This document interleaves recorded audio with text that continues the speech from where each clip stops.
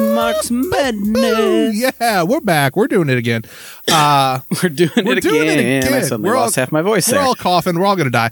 That being said, we're all gonna die. Yeah. This is Mark's Madness Pod. We read books. Welcome back. We are continuing our reading of Black Reconstruction in America, but as is tradition, David, any current events or anything like that rattling around that you'd like to discuss before we jump into the reading? Well, yeah, obviously, I was not prepared to cover the tragedy. Well, we already knew about the tragedy of the genocide of residential schools. But as Canada Day came upon us, they discovered more residential schools. So the count of what I can confirm was 3 different residential schools and somewhere around 1,100 unmarked graves found, which is, of course, incredibly sad, incredibly tragic, and reminds us of the genocide and the colonial genocide that both of these settler colonies, America and Canada, or United States and Canada, are formed upon in North America.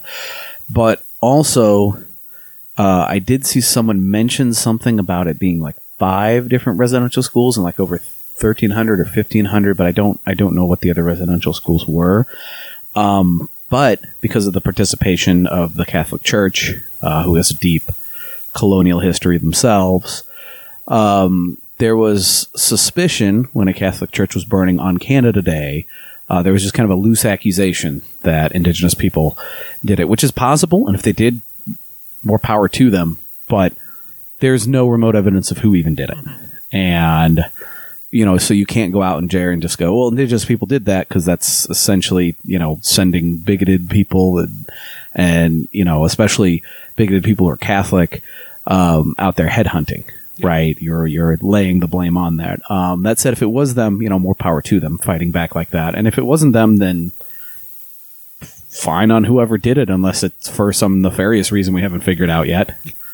Also, obviously in Colombia, protests are raging on. They have been raging on for a long time. We had the kind of spots of coverage as things kind of heated up in Palestine. With Israel, bombing and invading East Jerusalem.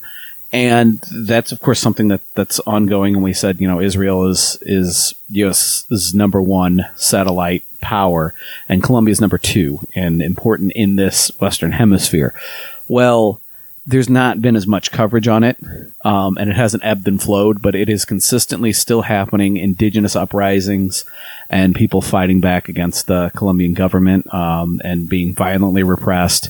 And there was even recently a statue of Christopher Columbus being taken down there by protesters, which was pretty great. But that fight's raging on, of course. Trying to think of anything Obviously, else. the high-rise in Miami that fell down is more and more looking like that's going to be in excess of 150 deaths. Mm-hmm. They're doing the thing now where they're like, oh, well, they're still missing. Yeah, they'd have been found exactly. And if they're not, you're still calling this something like 3 confirmed dead, and then 150. No, I mean this is a massive tragedy. Yes. Also, something that's been spiking back up. So the CDC is insisting that people that have been vaccinated don't have to wear masks. And I get it. What's a systemic thing? Try to individualize it with like, well, you're not wearing a mask instead of like, they're not shutting things down. Can be frustrating, can be tiring, and it's been drug out over a year and things like that. But there's a Delta variant that's been spiking up. In fact, where we live here in Missouri has been the biggest state for it. The Delta variant, people with vaccines, to my understanding, have not been symptomatic except in like the rare cases where they didn't gain efficacy, right? Mm-hmm. So like if it's a 90% efficacy vaccine, then in that 90%, even if you would have had symptoms in the Delta variant, now you don't, the vaccine's been effective in that manner. And the vaccine's been very good about stopping the spread of the Alpha variant. But the vaccine does nothing to stop the spread of the Delta variant. So now immunocompromised people who are not vaccinated, children, can all still be spread. Even if you've had the vaccine, can all still have that Delta variant spread to them. And so even if you've been vaccinated, that can prevent you from harm, but it does not prevent you from spreading the disease. So it is important to keep your mask on out there and continue to be cautious.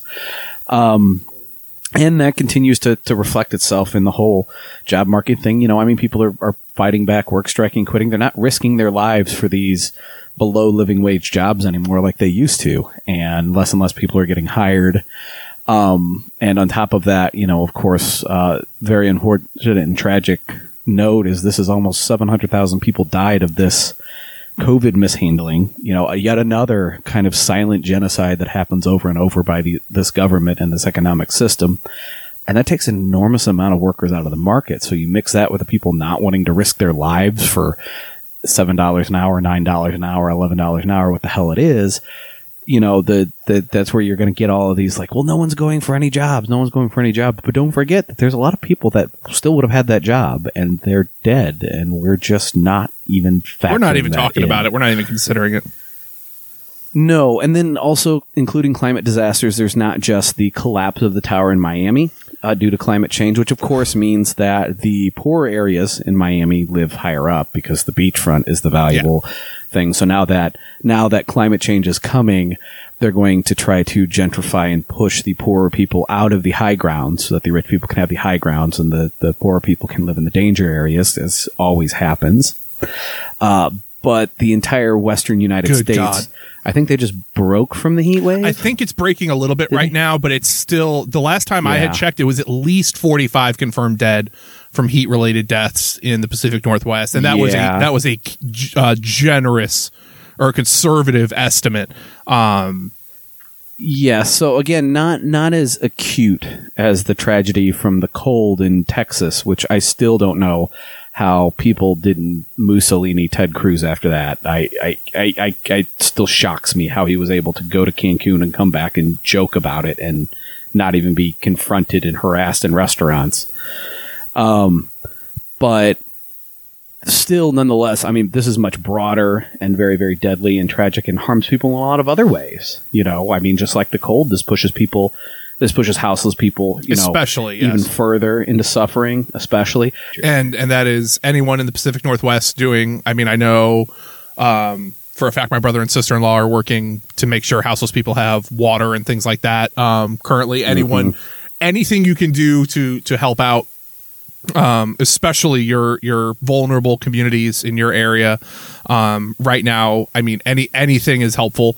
But again, this is the kind of stuff that you saw, and I know for a fact that there are groups that organized during the Portland uprisings, during the resistance, have mobilized, have used those same methods, same organizing tactics, same connections that they've made to help during these times, which just shows again kind of the necessity of organizing and why that is needed all the time. Oh yeah, the importance of organizing, because first and foremost, I just let's say a revolution kicked off tomorrow, right?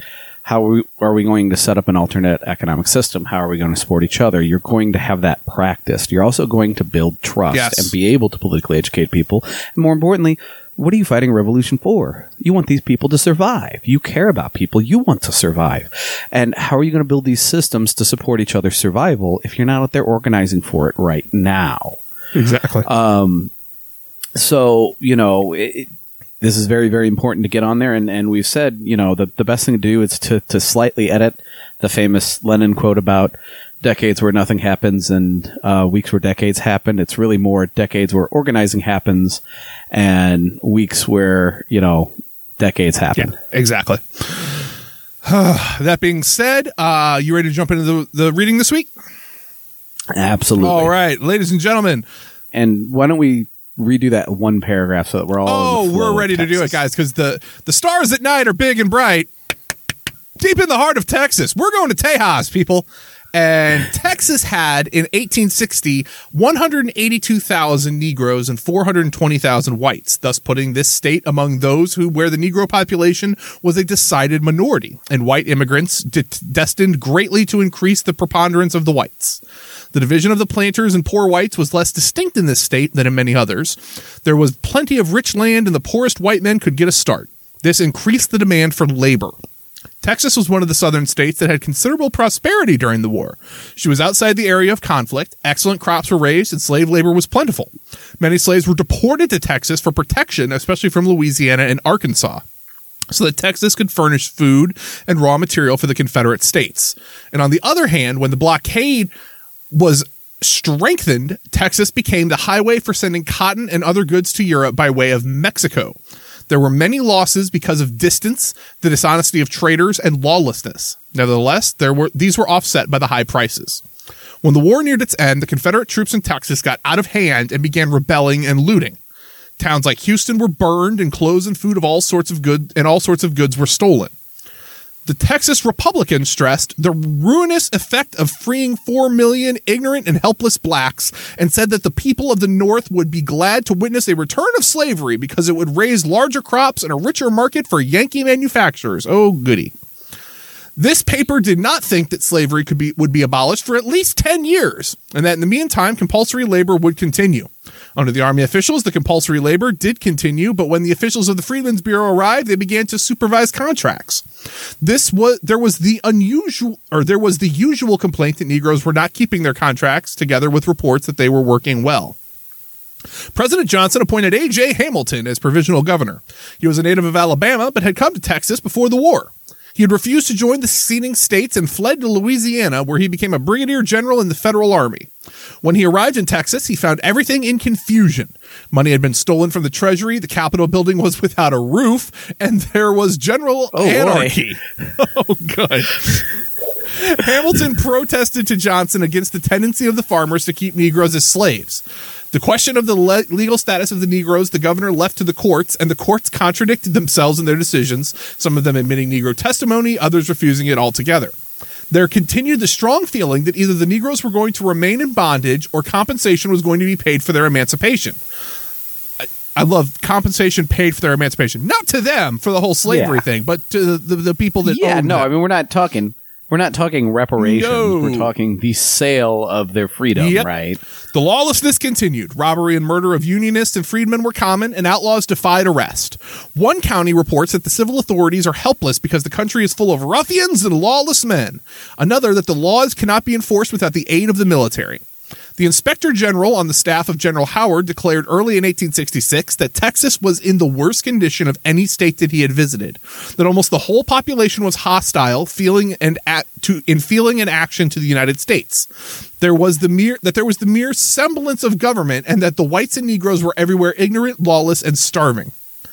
The Assistant Commissioner for Texas under the Freedmen's Bureau arrived in Texas in September 1865 and began to appoint local agents in December. He found freedmen not willing but anxious to improve every opportunity for their moral and intellectual advancement. In January 1866, one Black Belt county reports that 2/3 of the freed population were then at work at good wages, and that 7,000 contracts had been filed already, and that the unemployed freedmen were becoming scarce. By the end of January, there were 26-day and night schools of 1,600 Negro pupils enrolled. There was the usual bitter attack upon the presence of Negro troops late in 1865 and early in 1866. After much delay, an election was held January 8, 1866, and a convention was scheduled to meet in Austin in February. There were strong differences of opinion among the delegates. Dalrymple said, Dalrymple. My opponents, each and all, concede something to the Negroes, some more, some less, approximating to equality with the white race. I concede them nothing but the station of hewers of wood and drawers of water. Oh, good. Nice of you. Oh. If a Republican form of government is to be sustained, the white race must do it without any Negro alloy. A mongrel Mexico affords no fit example for imitation. I desire the perpetuation of a white man's government. Good work, Dalrymple. Colonel M. Ass Pimple, that's what we're just going to call him now, because I can't pronounce his name. Colonel M.T. Johnson of Tarrant County declared his opposition to granting the Negro any political rights whatsoever, and insisted that he should be made to work by uniform laws regulating pauperism, labor, and apprenticeship. But at the same time, he asserted the necessity of treating him with justice and kindness in his helpless condition. Oh my God, the paternalism. There seems to have been only one candidate, E. Degener, a prominent German of San Antonio who openly advocated Negro suffrage. David? One prominent Texan, John H. Reagan. Whoa. Hope he's not related, Jesus Christ. A prisoner of war at Fort Warren, Massachusetts, wrote a thoughtful letter in August, which was published in Texas in October. He pointed out that the South was in the position of a conquered nation, that Texas would not be restored until it did what the North demanded, and that the North demanded protection against secession, the abolition of slavery, and civil rights for the freedmen. Moreover, it was probable that this alone would not satisfy the North and that it would demand Negro suffrage. Reagan therefore advised that Negro testimony be admitted in courts and that an intelligence and possibly a property test be set for the admission to the right to vote regardless of race or color, provided that no persons previously entitled to the vote be deprived of that right by the new requirements. And that is so obviously a racial casting every time, right? You have to own property and have a certain amount of education to vote. Unless you've already voted, then even if you don't qualify, it's protected. And who already voted? The white people. Oh, good. Oh, good. Oh, shoot, I just lost my spot. There it is. President Johnson secured parole for Reagan, and it was hoped that he would have influence on the state, but his wise advice raised such an opposition that he long refrained from further discussion. A refusal to accede to these conditions would only result in a prolongation of the time during which you will be deprived of the civil government of your own choice, and will continue to subject to military rule. When the convention assembled, the former secessionists were in control. The governor, in his message, stressed the necessity of giving full civil rights to the Negro and possibly of political suffrage. He said, "I do not believe that the great mass of freedmen in our midst are qualified by their intelligence to exercise the right of suffrage, and I do not desire to see this privilege conferred upon them. But if we fail to make the political privileges depend upon rules of universal application, we will inevitably be betrayed into legislation under the influence of ancient prejudices and with a view only to the present. I think that human wisdom cannot discern what is to be the future of the African race in this country. I would not be willing to deprive any man who is qualified under existing laws to vote of the exercise of that privilege in the future. But I believe it would be wise to regulate the qualifications of those who are to become voters hereafter by rules of universal application." Once again, the people that don't want black people to vote are like, look, this has got to be universal. It's got to be universal. And I'm just making sure that educated people, maybe some people with property, they get the right to vote, but they don't get, they get the right to vote, but not these poor, foolish people over here. By the way, if you already were qualified to vote, you get to anyway. That definitely doesn't just leave out the black masses. Yeah. The convention dawdled and spent most of its time electioneering for the senatorships and entered into a metaphysical discussion as to whether secession was illegal from the beginning or should simply be disavowed at present. Finally, the usual Southern circumambulations were adopted. African slavery had been terminated by the United States government, and therefore it should be discontinued in Texas. Negroes were to have property rights, but could testify only in cases involving Negroes, although the legislature could, when it wished, give them full rights of testimony. The German Degener was alone in his advocacy of Negro suffrage. There was some debate on repudiating the civil debt, which had been recklessly increased to nearly $8.5 million. After a session of 8 weeks, the convention adjourned, having failed to take any really advanced step except the grudging recognition of emancipation. Immediately, the preparations were made for the upcoming elections, and a considerable party wanted to drive out all Union men and nullify the emancipation of Negroes. The planters supported the president of the convention as governor and opposed Negro suffrage. Their ticket was elected by a large majority and eventually recognized by the president. Oh, good. Former Confederates elected as senators were unable to make the test oath. They and the representatives were refused seats in Congress. The 13th and 14th Amendments were presented to the legislature, the first without comment and the second with unqualified disapproval. The 14th Amendment was rejected by a vote of 70-5 in the House and a large majority in the Senate. Good God. Good God. Reagan again called attention to the trend of events and advocated qualified Negro suffrage and the right of Negroes to testify in the courts. His letter produced only irritation. The new head of the Freedmen's Bureau, General Cadew, I almost called him Kiddo, it's one letter away from that, Cadew, favored the employers against the Negro laborers and established heavy fines for enticing laborers away from the employers. Oh, thanks, General Kiddo. A black code gave certain rights to freedmen not prohibited by the Constitution, but forbade intermarriage, voting, holding public office, serving on juries, or testifying in cases where Negroes are not concerned. Johnson urged that civil rights be extended to the colored people if it had not already been done. Violence continued in the spring and summer of 1866. The town of Brenham was burned, soldiers broke up a Negro ball, and there was general lawlessness. Gangs of horse thieves and desperados were roaming about. Federal officials reported that Union men and Negroes were fleeing for their lives, and that murders and outrages on Negroes were on the increase, while criminals were always acquitted. Caddo substituted yearly contracts instead of monthly contracts in the cotton districts, and tried to assure the freedmen of their wages. He repudiated the labor law passed by the legislature, but his successor adopted some of its provisions. In March 19, 1867, Sheridan was made commander of the 5th Military District, consisting of Louisiana and Texas. Unable to secure the release of large numbers of Negroes in prison on trivial charges, Sheridan issued his jury order excluding from jury persons who were unable to take the test oath. Sheridan declared that one trial of a white man for killing a Negro was a farce. Meantime, the registration of voters under the congressional legislation began. The Negroes were eager to vote. A new state Republican Party was organized, and the advocacy of a free common schools and free homesteads from the public land to all without discrimination of color. E.N. Pease was appointed governor by Sheridan, July 30th, 1867, and Throckmorton removed. Pease was a native of Connecticut, but had been in Texas since 1835, and during 1853 to 1857 had been governor of the state.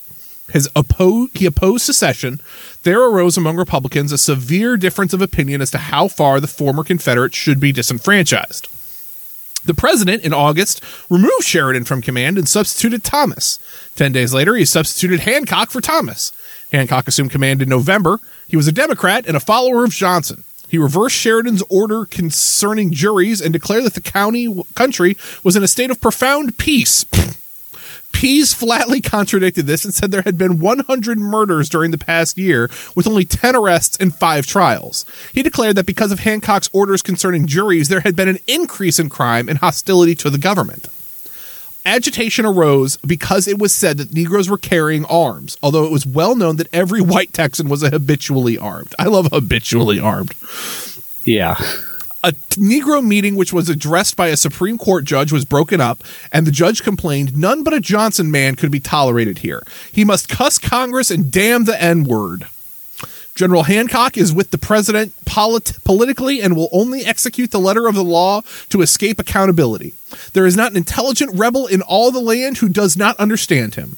During 1867, there was a bad feeling between the races. The whites especially resented arms in the hands of the Negro soldiers, and the impossibility of convicting white aggressors upon black men was continually manifest. A judge declared that it was impossible to convict a white man of any crime on Negro testimony, where the crime was against a Negro. To convict a white man of murder in the first degree was out of the question. Oh my God. Registration of voters had begun in early summer of 1867, but went on slowly. The conservatives first proposed not to register, and then afterwards changed their mind and registered with the plan of staying away from the election. The election was held in February 1868 and showed that comparatively few whites had been disenfranchised.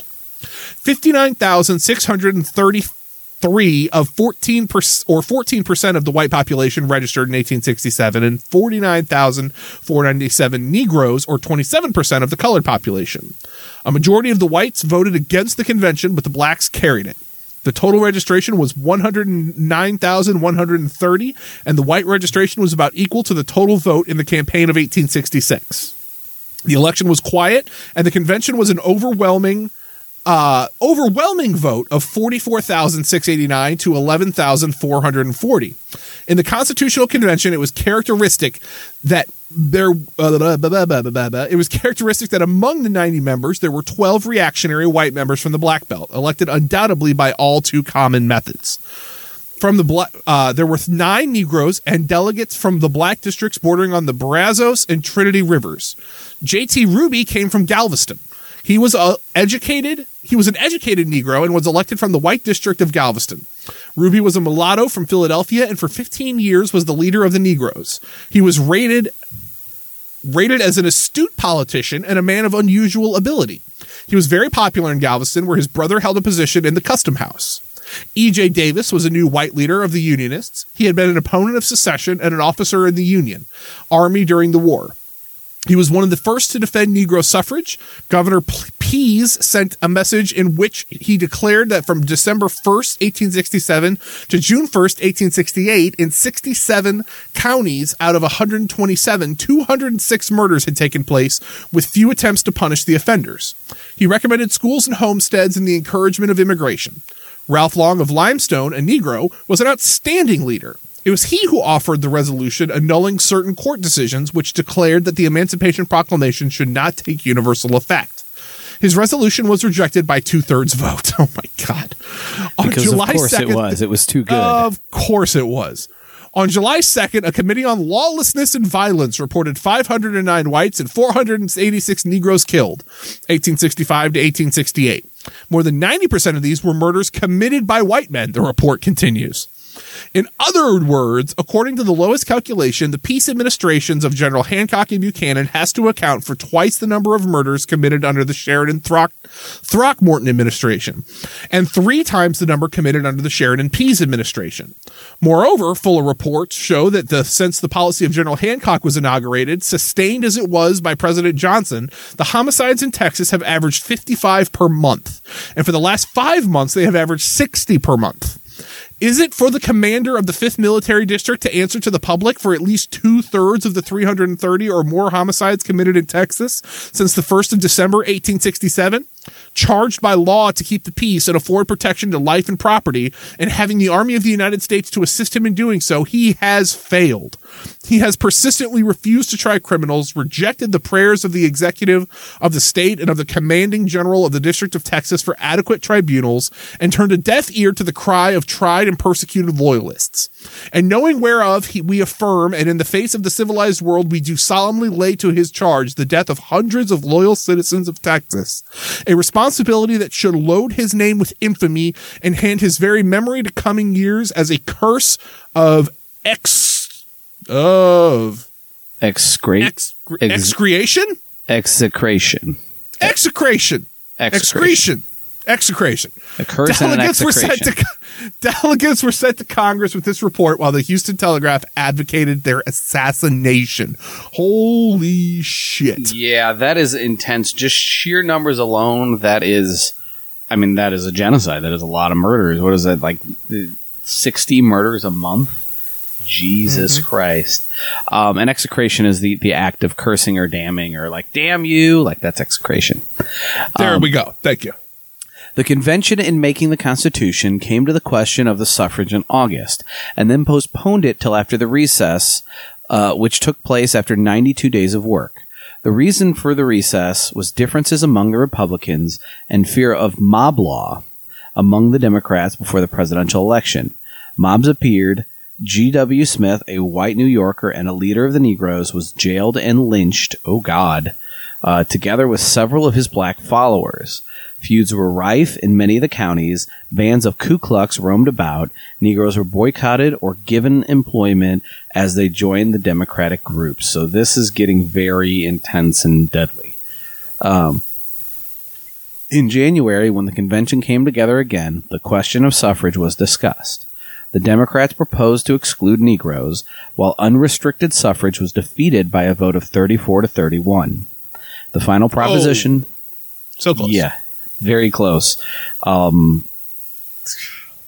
final proposition allowed Negroes to vote and disqualified only those classes mentioned in the 14th Amendment. This finally passed by a vote of 30 to 26. The whole fight on suffrage was not a fight against Negro suffrage, but the question as to how far former Confederates were to be allowed to vote. The measure finally passed, admitted the great mass of these. Hamilton, the former provisional governor, secured the final triumph of a policy of leniency towards the ex-Confederates. So giving them leniency while they're, murdering dozens every month brutally. This divided the Republicans into 2 factions, one which wished to disqualify the Confederates more completely, and the other which was willing to share the practical control of the Confederates.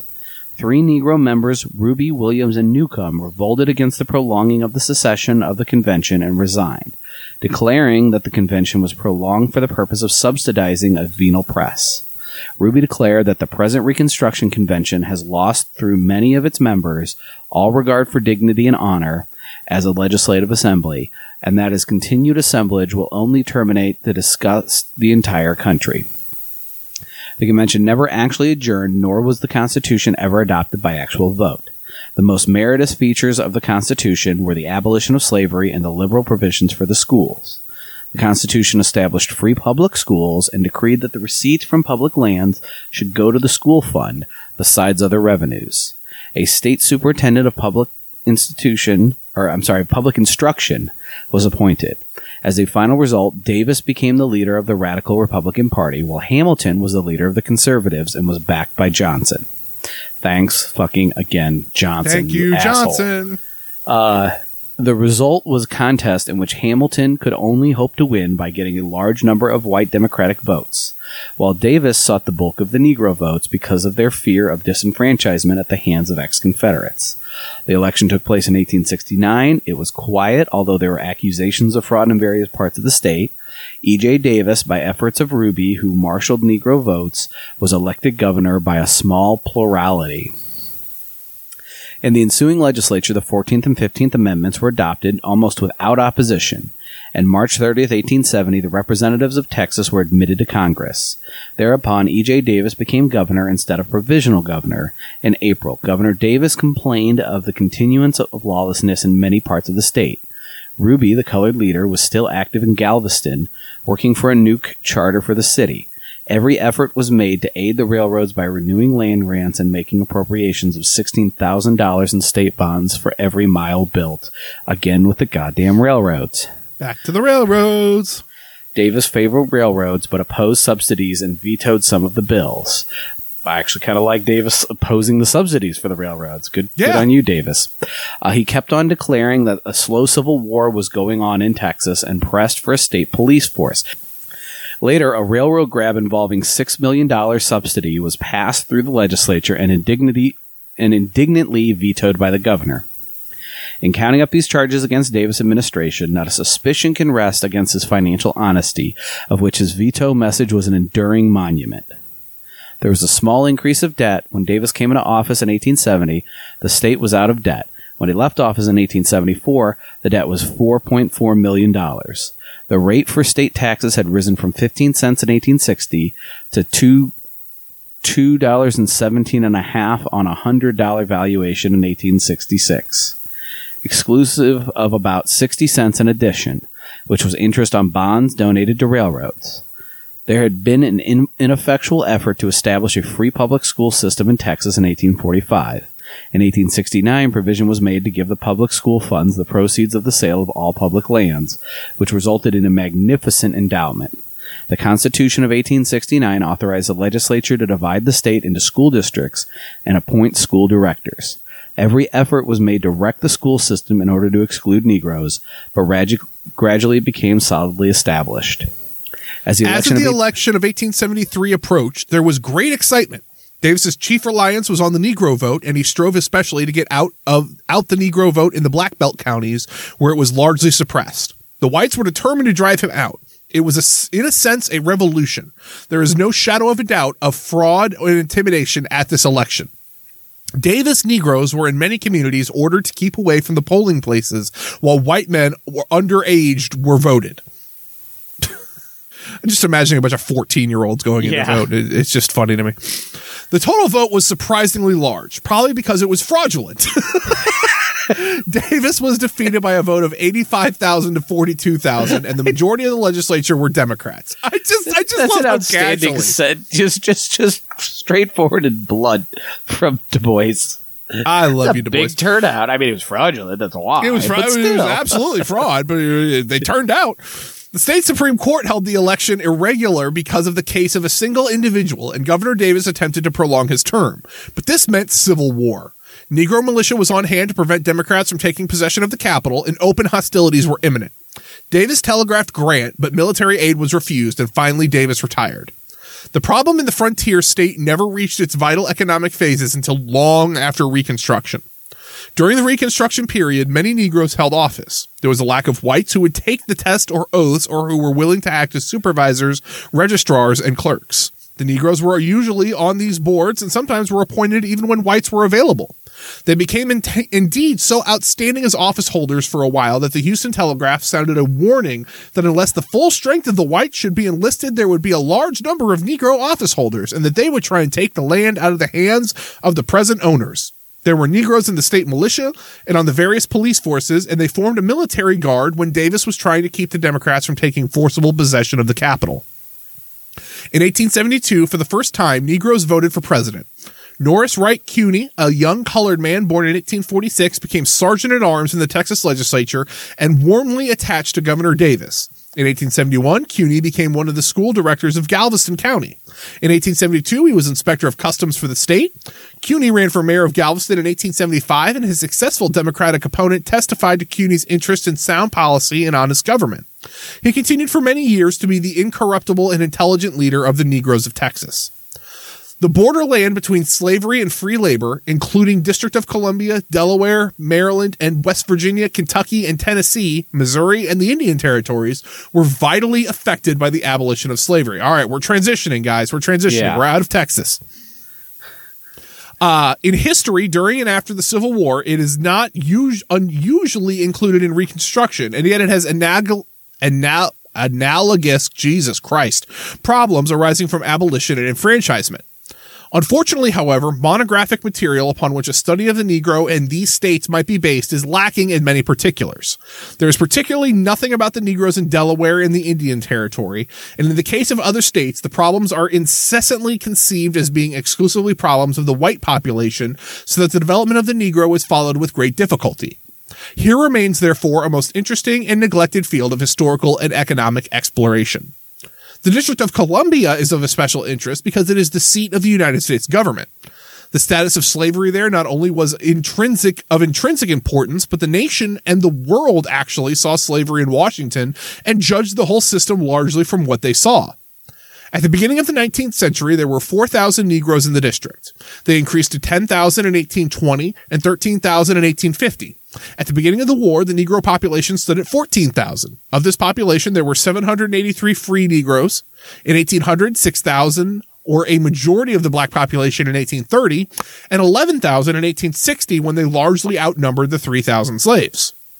Immediately after the war, the Negro population greatly increased, reaching 43,000 in 1870, 59,000 in 1880. During these years, however, the proportion of Negroes in the total Washington population did not vary greatly. It formed 1/3 in 1810 and 1/3 in 1880. It fell to its lowest point, 19% in 1860. Because of the prominence of the city, the abolition campaign was certainly early concentrated upon slavery in the district and gained partial triumph when the slave trade was abolished in 1850. In 1861, a bill to abolish slavery in the District of Columbia was introduced by Senator Wilson, and after much opposition from the border states, it passed in the Senate and the House in 1862 and was signed by President Lincoln April 16th.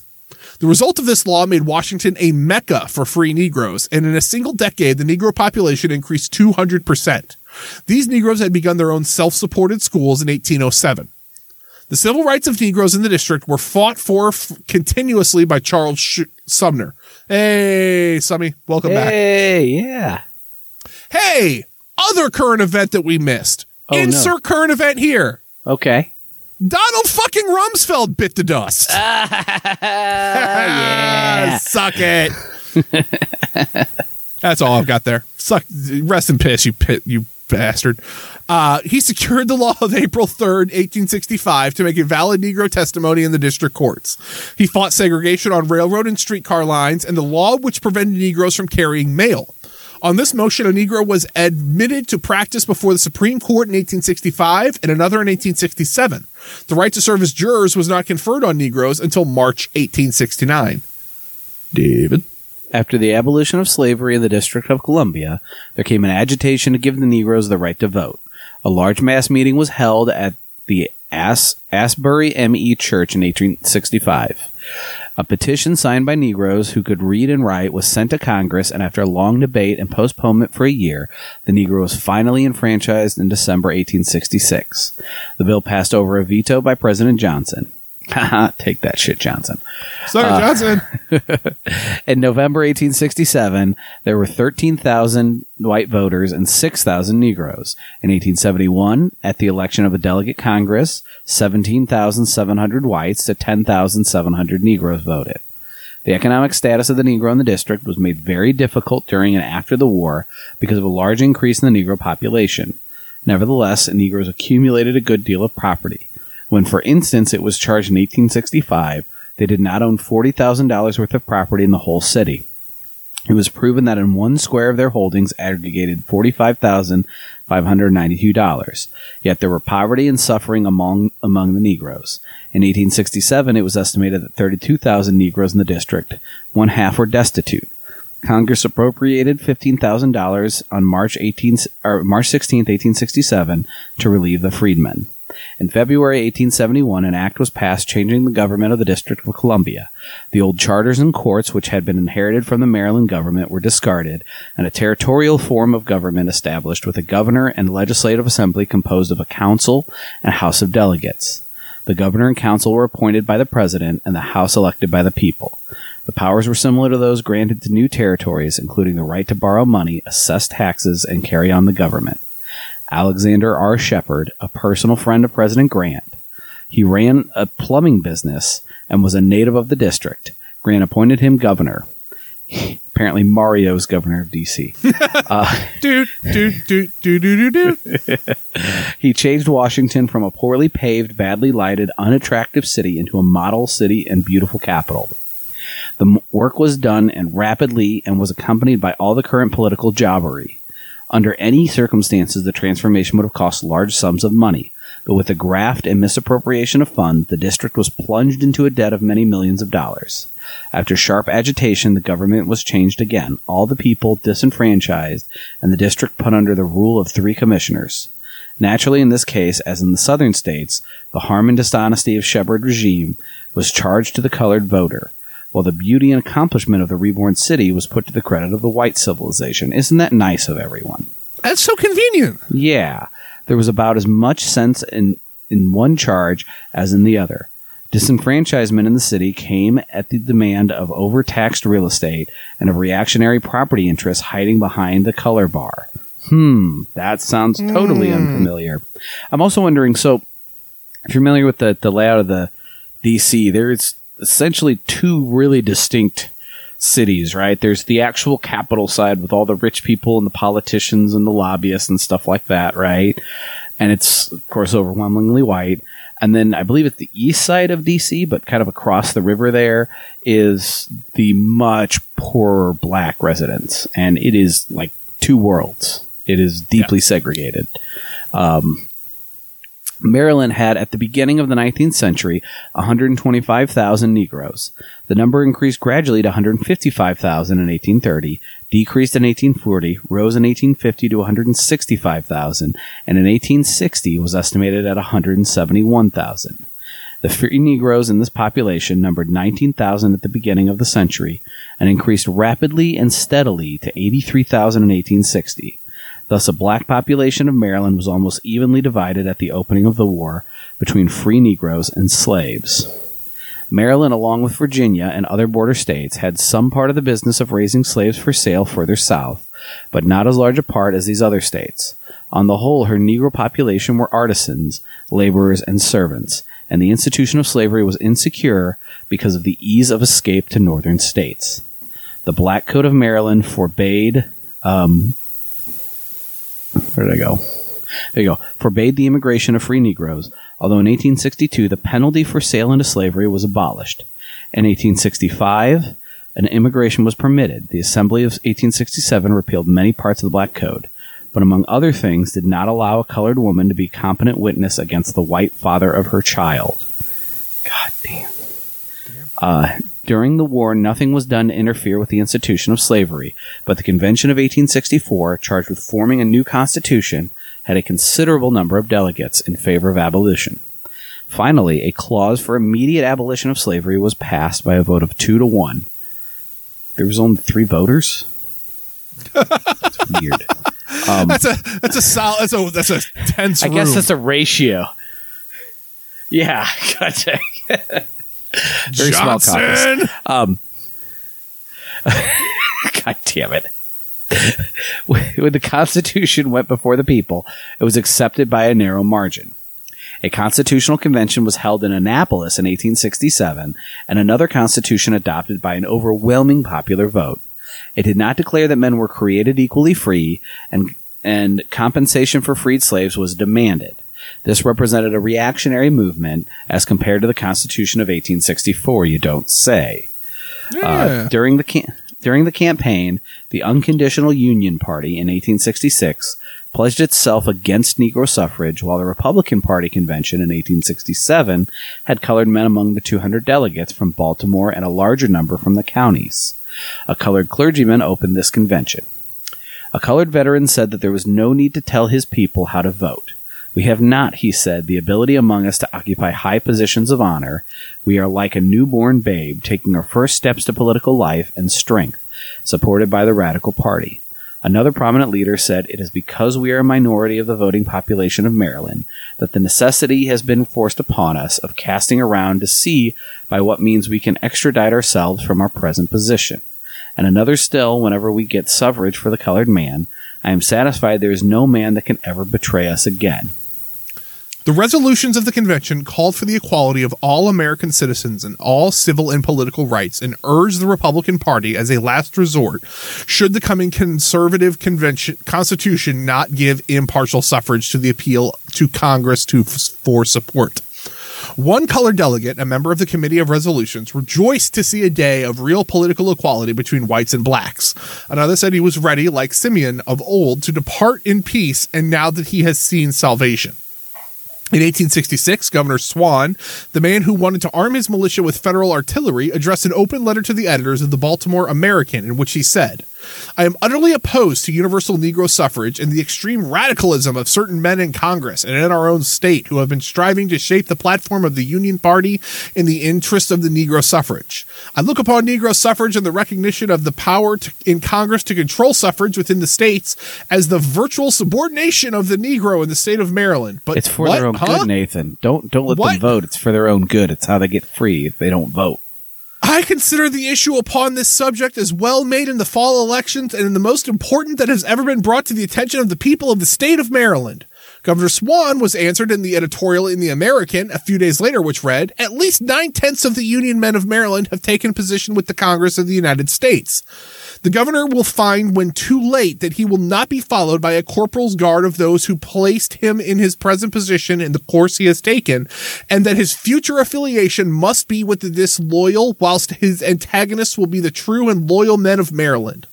Notwithstanding the effort of the Republicans, the conservative Constitution without Negro suffrage was adopted a few months later. Negroes did not get the right to vote until after the 14th and 15th Amendment. Few colored men had been nominated to elective office in Maryland in 1872. A Negro ran for Congress in the 5th District, but withdrew in favor of a white candidate.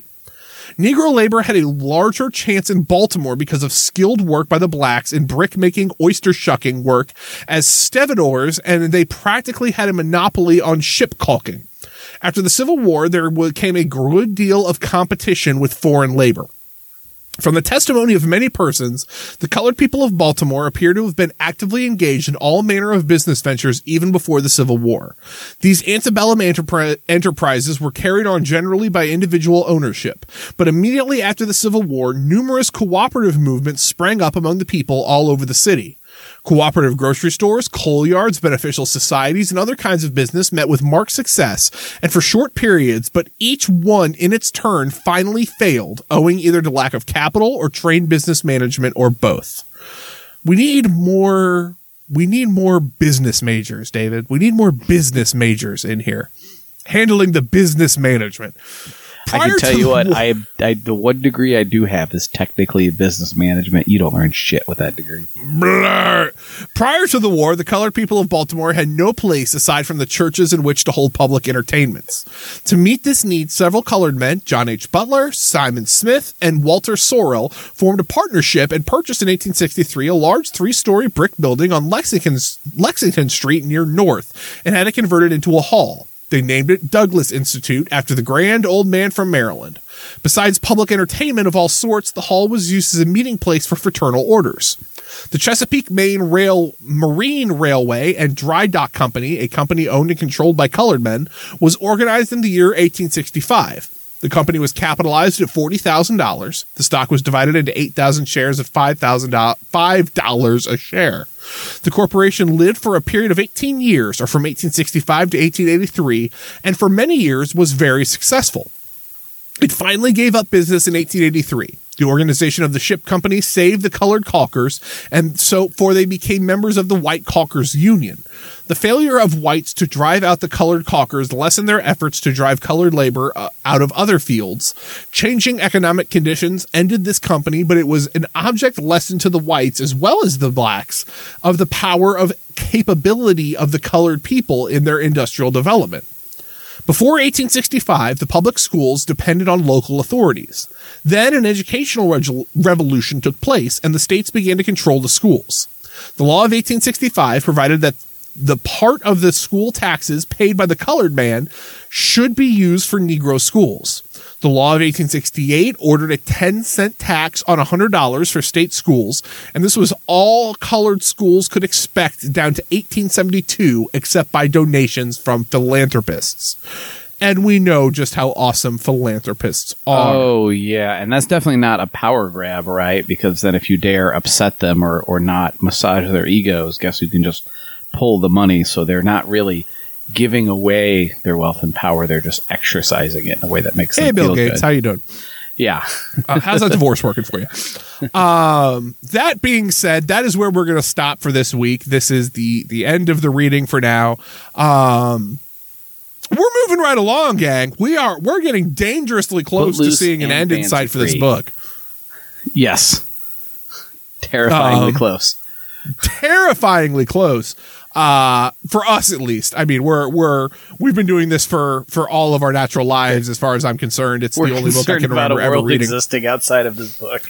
I don't remember ever doing a thing other than this goddamn book. I genuinely had forgotten which books we covered. There's times I've looked back and I've been like, oh, we did imperialism. Oh, that's good. We did imperialism. It was amazing. We did Black Skins, White Masks, for God's sake. No, we didn't. We did Wretched of the Earth. We did Wretched of the Earth. I read Black Skins, White Masks for that, which makes me more prepared for Redskins, White Mask, which we will do at some point. But now, one way or another, Barron's Eternal Island, you hear us now. That's right. We're coming for you. That's right. But for now, this book feels like the entirety of our lives, and I'm scared to exit it. I don't know what will happen when I'm not reading this weird taupe paper. Like, when I'm reading a different book, I don't know what I'm going to do with myself. I really don't. It's been such a huge part of my life at this point. I'm going to have to remember how to go back and take notes and summarize things again because it's been so long. You think we're going to be summarizing Kwame Nkrumah? No, but we'll be summarizing Redskins, White Master in the collaboration. And that's right, we will. We will be summarizing White. And there's other outlets of political education besides just the podcast. This podcast is it's been so time consuming and inundating. No. We love this. We would not. This is a labor of love. We would not do this if it was not something we absolutely felt was useful and necessary. And honestly, we'd keep doing this if y'all weren't listening, because this is just, again, at the end of the day, we're going to get to this in the disclaimer. This is a podcast that was started by two dudes that wanted to read books together. That's right. And we're just hoping other people are benefiting from this in any way. But this is Nathan's political education. This has now become David's political education because we're getting into books that he hasn't read. This is a book I haven't read. We've been on this for like 2 years. 2 years. Yeah, exactly. But that being said, this has been Mark's Madness Pod. We do read books. And if you want to reach out to us, there are a number of ways you can do that. You can email us, marksmadnesspod@gmail.com. You can reach out to us on Twitter @MarksMadnessPod on Twitter. We tweet so infrequently these days. Looks at David sternly. I'll get better. I'll do better. I'm sorry. You missed episode 69. You had such an opportunity. No. It's fine. No, that's not what it's there for. There are better voices on Twitter that need to be amplified, and if our account can help amplify those voices, great. We're doing good work there. Yes. And as someone who grew up as a Cardinals fan, I will not miss 70. Come on now. That being said, you can also reach out to us on Discord. Our Discord is the Marks Madness Discord server. You can find that link in our Twitter bio. You can also email us if the link is not working for whatever reason. But so far, we've been doing pretty good. Everyone seems to be finding it okay. Yeah. That is just a community of like-minded people. They're just, again, a great group of people where there is book club going. Book club is about to start. If you're interested in jumping in on the ground floor of something, book club is about to start working on Mao. We're going to do the shorter works of Mao, I think on Practice on Contradiction, and then a bunch of the speeches that he gave. So a great time to jump in if you just want to kind of engage and listen to other people talk, or have a larger audience to kind of bounce ideas off of, or just listen to other people talk about how they're interpreting a work. That being said, but again, great community, great people. I highly recommend it. That also being said, I'm going to throw in a shameless plug. If anyone remembers Discord before Marks Madness took over, it was the Dumb and Awful Discord server. Dumb and Awful's been on hiatus for a number of months now. They are coming back July 13th. So as you listen to this episode, they'll be coming back in less than a week. So if anyone just wants to go back and listen to Dumb and Awful or patronize their work, they are comrades, they are great friends, and they are great people that have helped us out at numerous times throughout our time. So please go and listen to that show when it comes back out. That being said, David, do you want to give us our fun disclaimer? I was wondering if you were getting so excited about your besties being back that you were going to all right, my besties being back is nothing that stops us from disclaiming. Nathan and I, of course, started this podcast, as he alluded to earlier, because, it's best to read books of history and philosophy with other people, especially revolutionary philosophy, so that you can get the most out of it. And we decided, hey, we'll record it in case... All right, and we David decided. Dies. Yeah, I survived, and we decided, hey, we'll record this in case we want to make our group larger than 2, and we did, and so we're glad you're here for it. Since the beginning, having that group larger than 2, we're certainly hoping that you are in your own book clubs, reading groups, political education groups, within the groups you are organizing with, within the parties you are out there doing your on-the-ground work with, or with any other group that works alongside that.